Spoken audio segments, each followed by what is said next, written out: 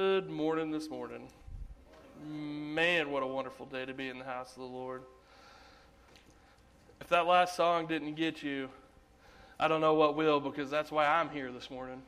I'm here to give God the honor and praise that He deserves.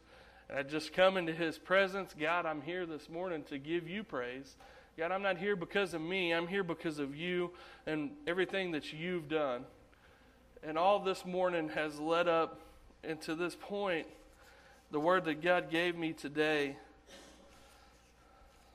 And I'm just so thankful for the way that He works and the things that He does. It's nothing that I do or could do, but it's everything that He has already done and continues to do. So if you would, please bow your heads with me this morning as we say a word of prayer. Gracious Heavenly Father, God, how truly wonderful it is to gather in your presence this morning. God, I'm thankful for that opportunity, Lord, that I have direct access through your Son, Jesus Christ, and the sacrifice that He made on the cross, Lord. Lord, I pray that every heart and mind is here this morning to experience your presence. God, that we all came to fall on our face this morning and deem ourselves unworthy, God, and to lift your name even higher.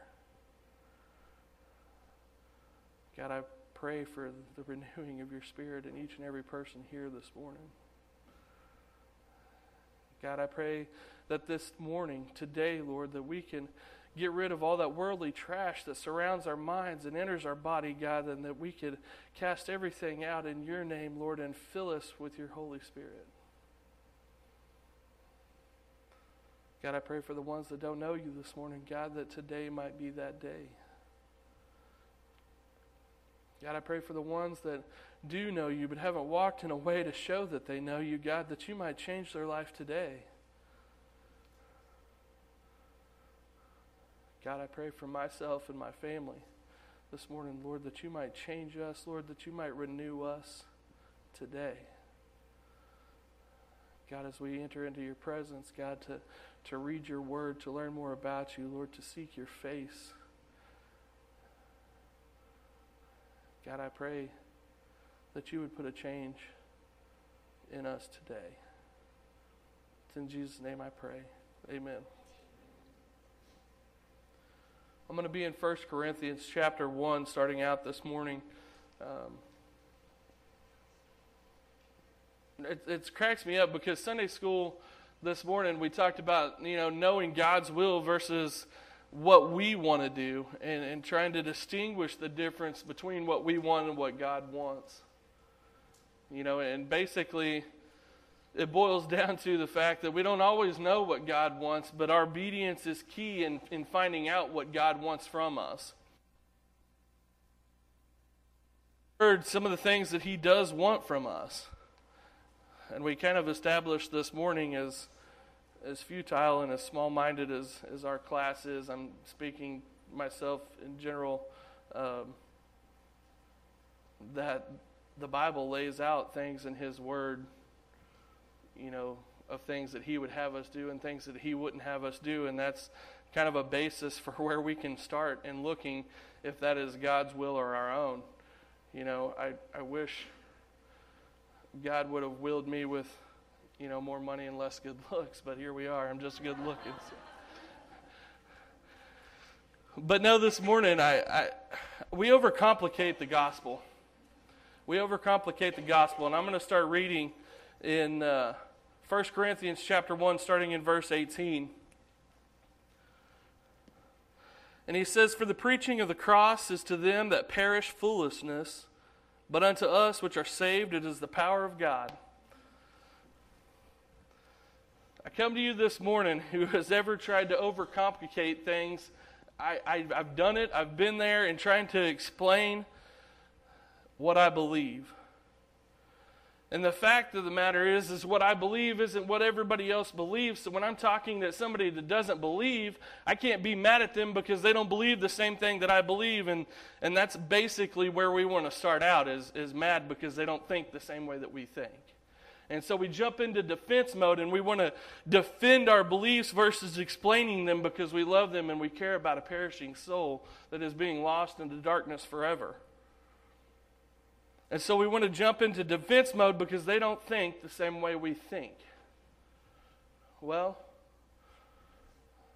I've got a statement for you. Christ doesn't think the same way that we think. But yet Christ hasn't given up on us, and Christ never did give up on us. And as a matter of fact, He gave His life that you might choose Him. Christ doesn't think the way we think, and we were blind until the day we accepted Christ, but now we can see. Christ wasn't mad at us because for what we didn't know. Christ loved us and cared about us because of what we didn't know. That's why He will leave the 99 that knows to go find the one that doesn't know. Because He cares about the ones that don't know, the ones that think it's foolishness. He wants to give them that word. We need to go out and we need to plant that seed because we love those that are perishing as Christ loved us as we were perishing. And He brought the gospel and He brought His life as a sacrifice because He cared for us. Do we care for the lost? Do we want to talk down to them because they don't know the same things that we know? Do we want to get mad at them and defensive to them because they don't believe the same things that we believe? Or do we want to show them God through love, caring, and compassion? I'm not asking you to waver the things that you believe, but I'm asking you to show them the things that you believe. Because all too often as a church we run down a don't do list without ever giving them love, grace, mercy, and compassion. We want to run them through a list of, you shouldn't go there, you shouldn't talk like this, you shouldn't do that, without showing them what we are for, what Jesus Christ stood for. We want to jump to the defensive, and we want to tell them how bad they are.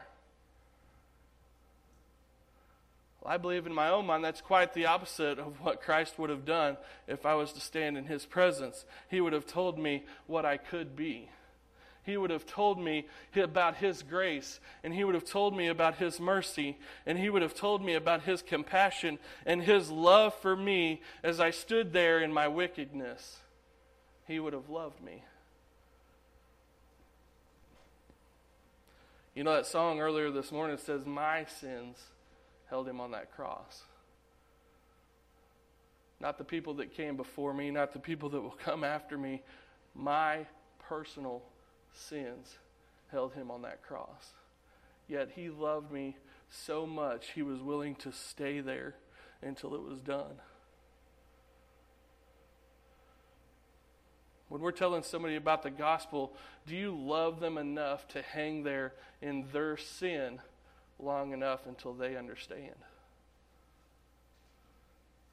Now, I'm not saying every situation deserves you to hang out and take a while and take a beating, but I'm saying that Christ died for me so that it could take years for me to come around to what He was trying to get me to see. And He loved me the entire time when I would take and I would trample His name and I would take Him places that He shouldn't have been taken. He still loved me enough to give His life for me.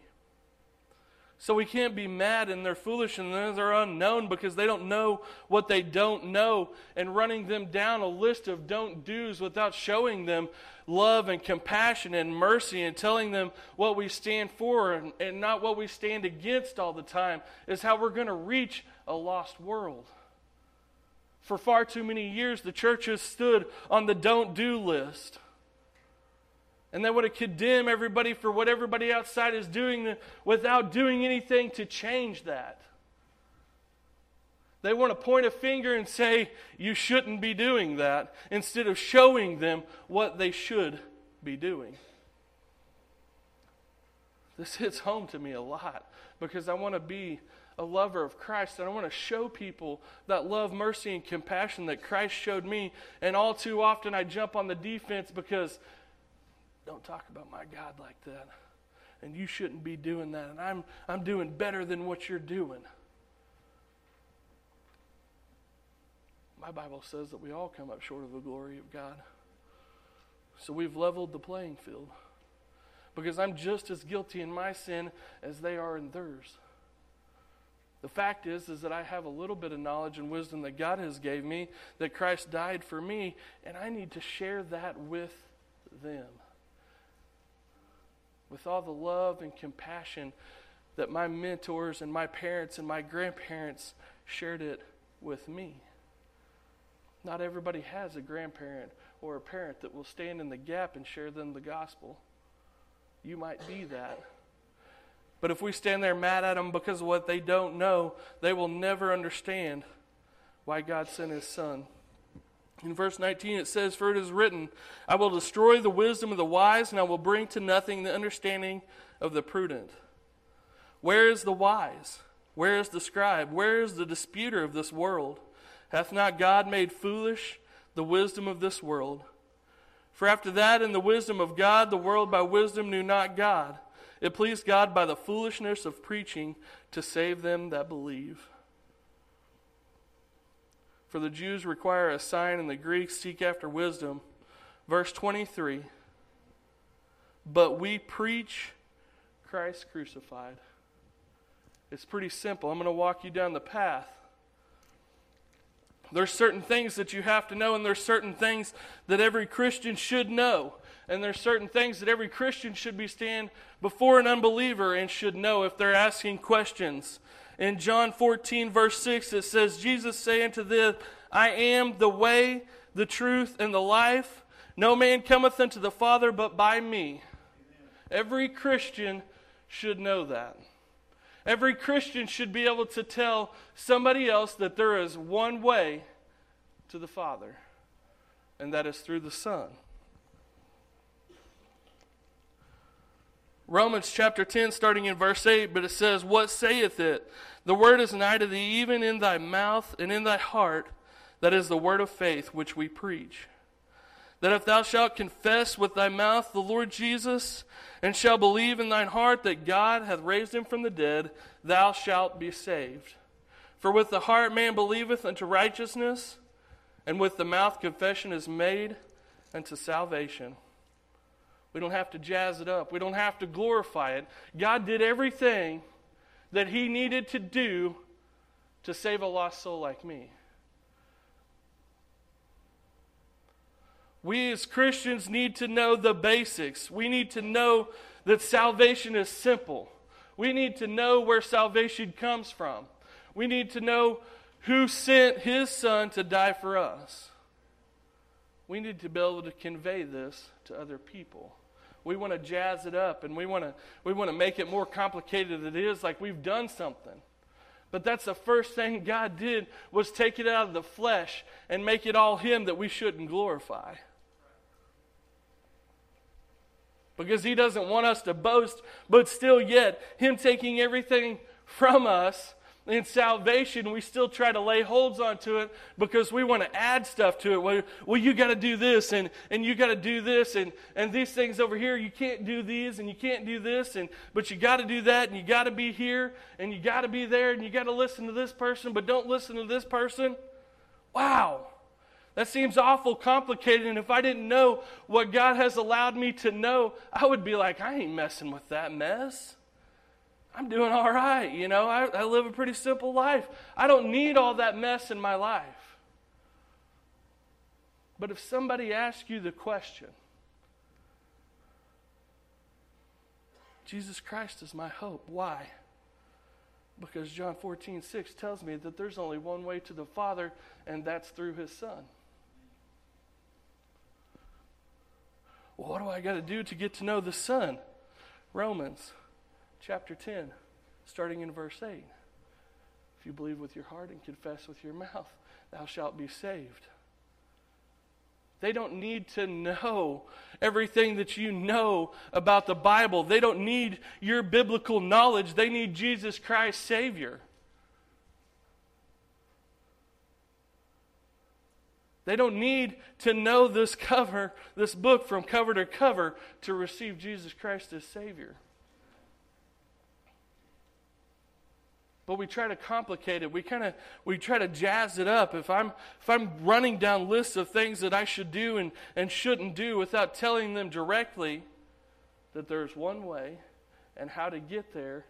Everything else is me. I'm trying to make it about me. I'm trying to impress them with my knowledge. I'm trying to impress them with the way I do things. I'm trying to invoke world teachings on them and my traditions and what I was raised in and what I believe. But we don't have to jazz it up. God did everything that is sufficient for salvation. God did it all. He did everything that He needed to do that we might know Him. And that is giving His Son to die on a cross for our sins. So when we approach other people, they don't need to know all this right up the front. We don't need to turn them off because of our traditions. We don't need to turn them off because of us telling them the things that we don't do anymore. We need to turn them on by telling them what God has done for me. God is exciting. My wife came back this weekend from a conference that lasted 3 days where she heard speakers and praise music. And I can assure you that I've been to light conferences with people of 8 and 9 and 10,000 people. They're pursuing God, and there is power and there is strength in numbers, and you can feel the presence of God. And that's what we need to convey to people that don't believe. You need to share with them the excitement and the power and the restoration process. If you were there on Wednesday night, at Fields of Faith, you would have heard testimony after testimony of people of Jesus and God restoring lives and restoring foundations and restoring hope and restoring love and rejuvenating people and pulling people out of the darkness. And they're real stories. They're real stories with people that you know. Let's not forget that all of us were sinners. Let's not forget that Jesus came and found us where we were at because He loved us. You and all your wretchedness. But a lot of times we want to think more of ourselves than what we should. Verse 24 in 1 Corinthians says, "But unto them which are called both Jews and Greeks, Christ the power of God and the wisdom of God. Because the foolishness of God is wiser than men, and the weakness of God is stronger than men." God on His worst day, if He has a worst day, I don't know. God on any day, let's put it like that. God on any day is smarter, stronger, and more powerful than everybody in this world combined.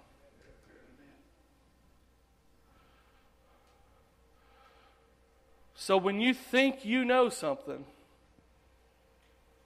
and you think you want to step out on your own, last week I talked about Jesus Christ being the cornerstone. It has a lot to do with this. Because it doesn't matter who we think we are. It matters if you're a child of the King.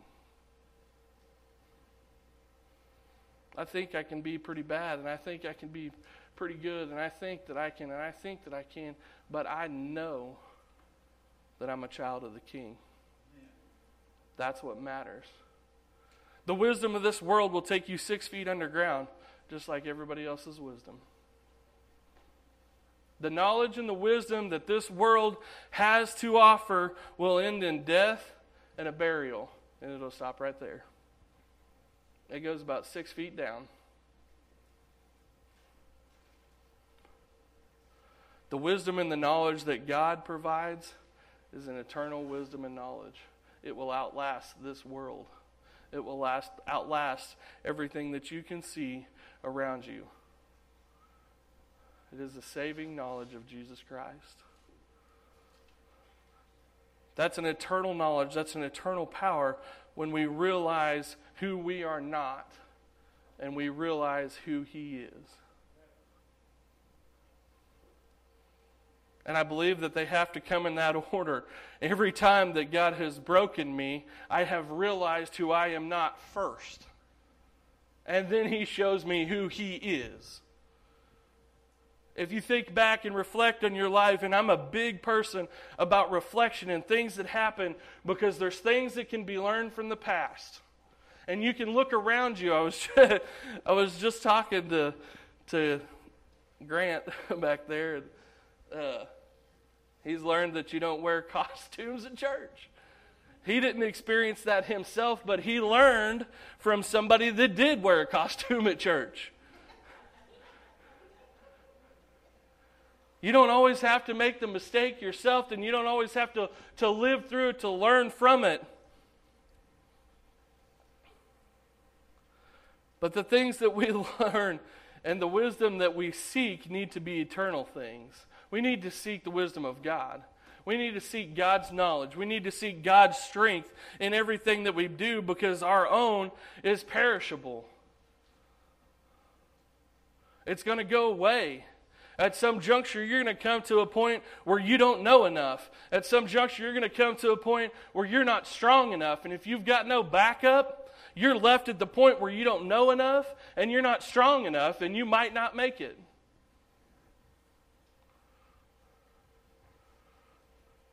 But if we realize who we are not first, then we can realize who God is. Because when you're not strong enough, you know that you serve a God that is. When you don't know enough, you know you serve a God that does. He is everything that you're not for a reason.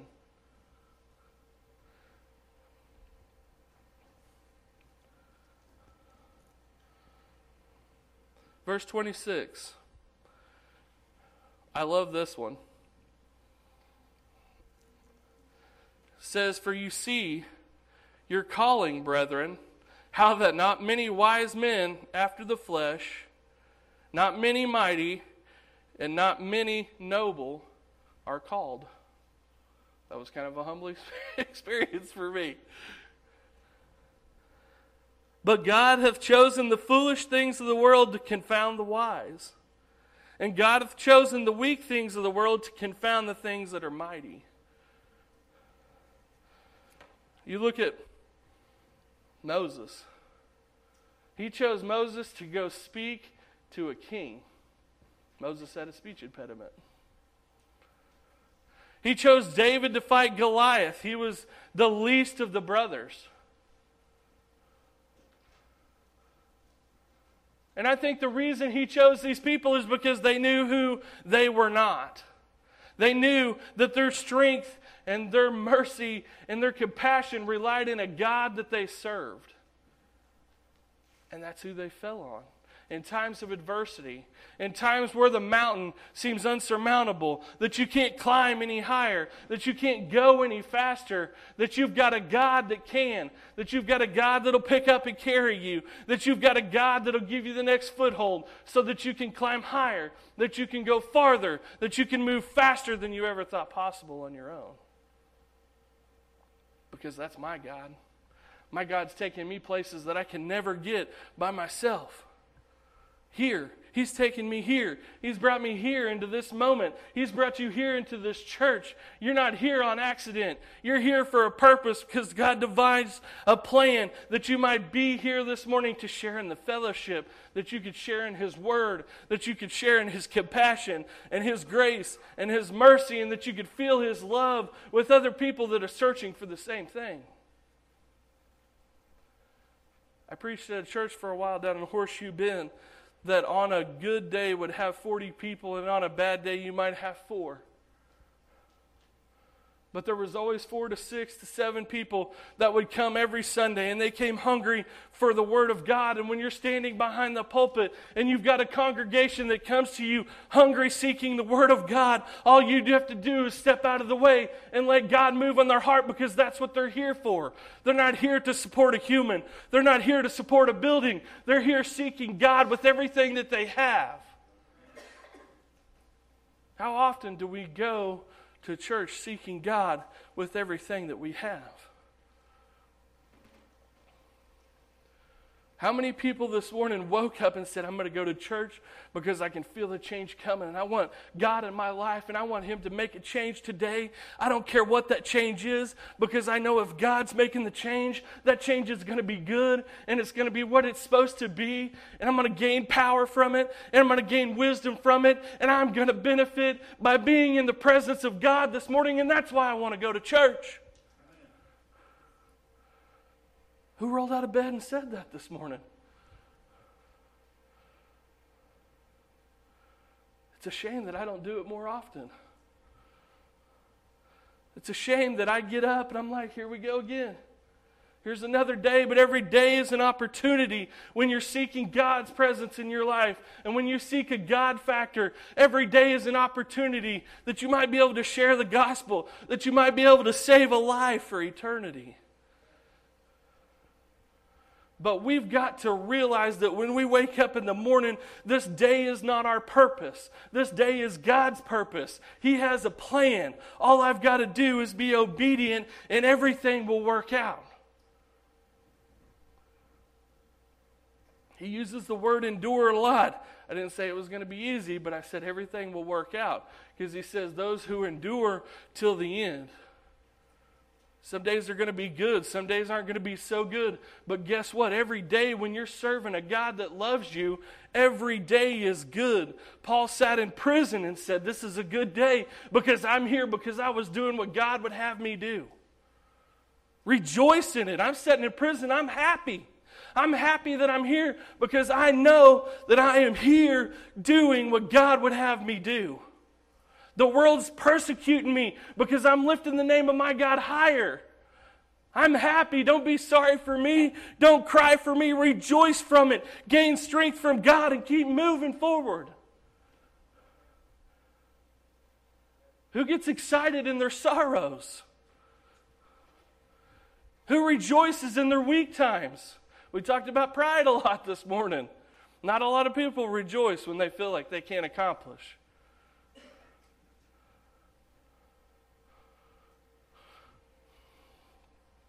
A lot of the testimonies and testimony that I've heard is when people get to rock bottom.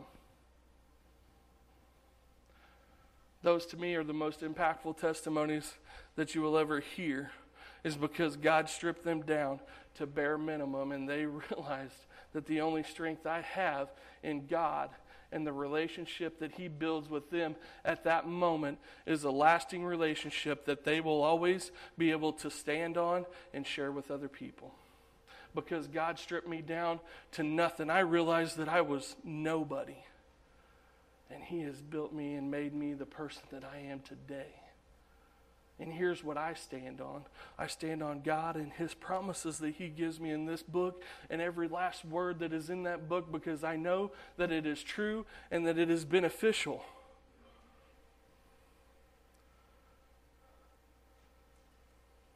Some of us are a little harder headed than others. Some of us are just a victim of circumstance.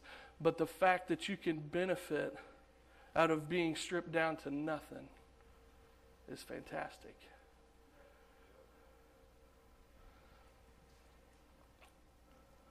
I know that it's hard to find glory and to praise a God as you're being stripped down and as you're being broken. But if you're seeking God in everything that you do and with every ounce of your being, you're going to see it and you're going to say, God, I don't know how long this is going to last, but I know it's going to last as long as you want it to. And I know it's going to last until I am ready to receive what you would have for me. And God, I know that once I reach the bottom that you're going to be there. You're my rock solid, and you're going to help build me back up in a way that's going to be stronger than I ever thought possible before. Because God, I'm seeking you in this situation, and I know no matter how bad that it gets, how long that it lasts, God, that you are mine and I am yours. And this is a building process. And I might be sacrificing myself that others may see me. But God, I know that you're doing everything for the glory of your kingdom. I admire Paul. Man, he saw it that way. He said, in my life or my death, it doesn't matter. I'm here glorifying the King. And he didn't care that he died. He got beat and abused more times than any one of us can count. And Christ did the same thing. for us. As we read on down through here, verse 29, I'm going to back up to 28, and it says, "And base things of the world, and things which are despised, God hath chosen you, and things which are not, to bring to naught things that are, that no flesh should glory in his presence. But of him are ye in Christ Jesus, who of God is made unto us wisdom, and righteousness, and sanctification, and redemption." Those 4 things we can never have on our own. They come from God Himself: wisdom, and righteousness, and sanctification, and redemption. You have to know who you are not to know who He is. He's full of wisdom. He is righteous. He is sanctified, and He's a redeemer. You have to realize that you are none of those things before you can realize that you need those things. If you think that you're smart enough to get into heaven, you do not know that you need God's wisdom. If you think that you're strong enough that you can bully your way into heaven, you're not going to rely on God's strength. If you think you are good enough that you can redeem your own sin, you're not going to realize that you need a redeemer.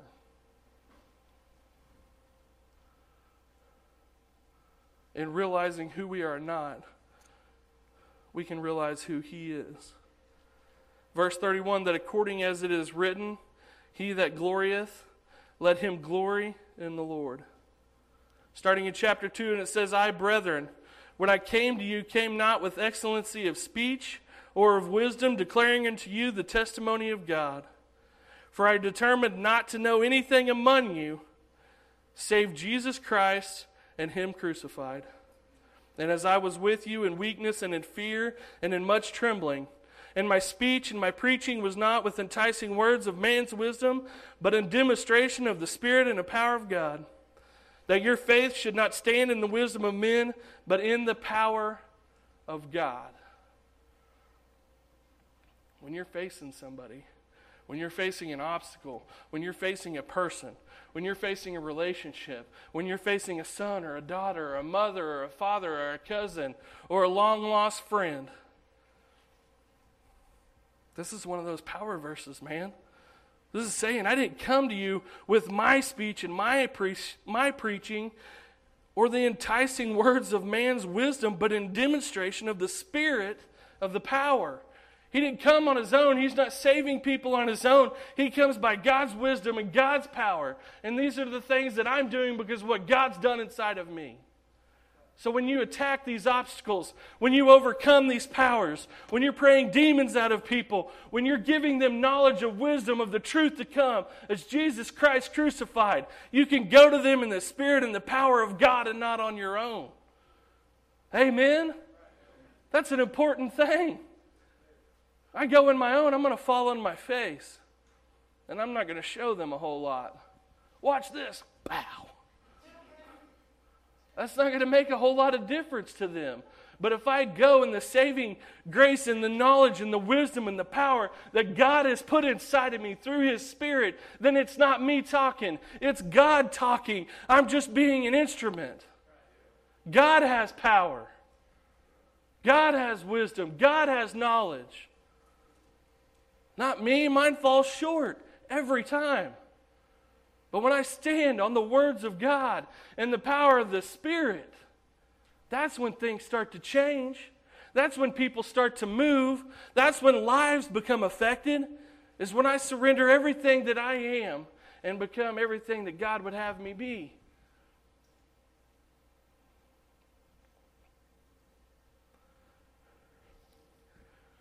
We're going to open up the altars. We're also going to have communion today. And I'm going to combine this time because I think it's very important for you to know the consequences of taking communion out of order.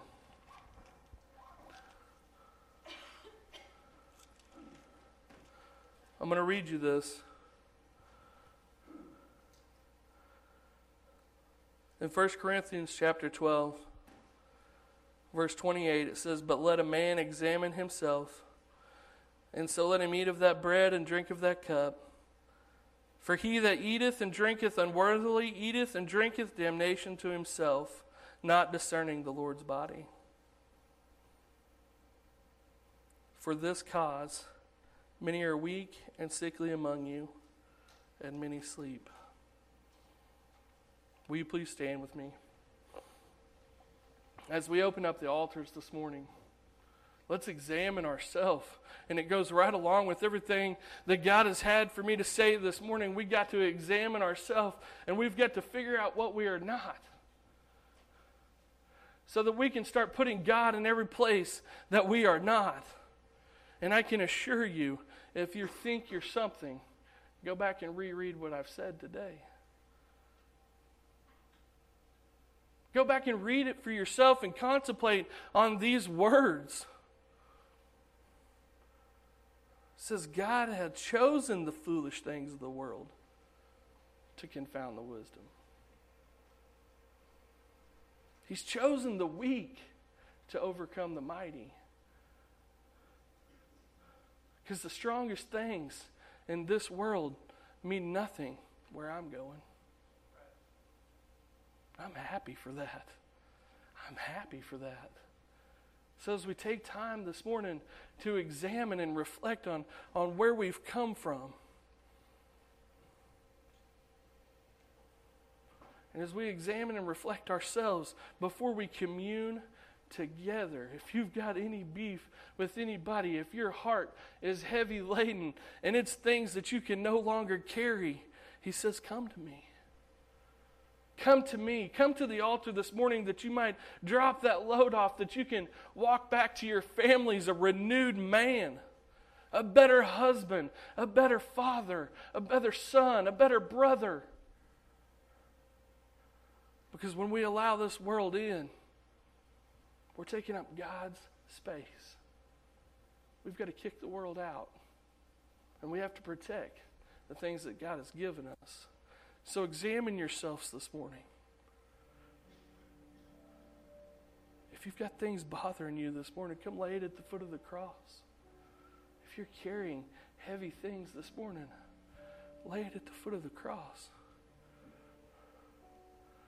And that way, after it's laid down and you go back to your seat, you can commune together without the burdens of this world. And you've become more of a person that God wants you to be and less of the person that the world wants you to be.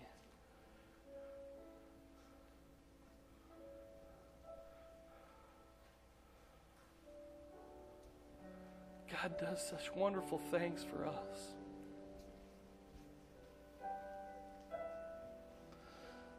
Let God be in control today.